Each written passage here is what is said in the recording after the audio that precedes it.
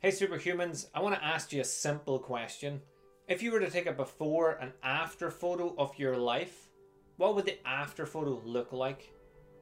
This is something that is worth checking in with.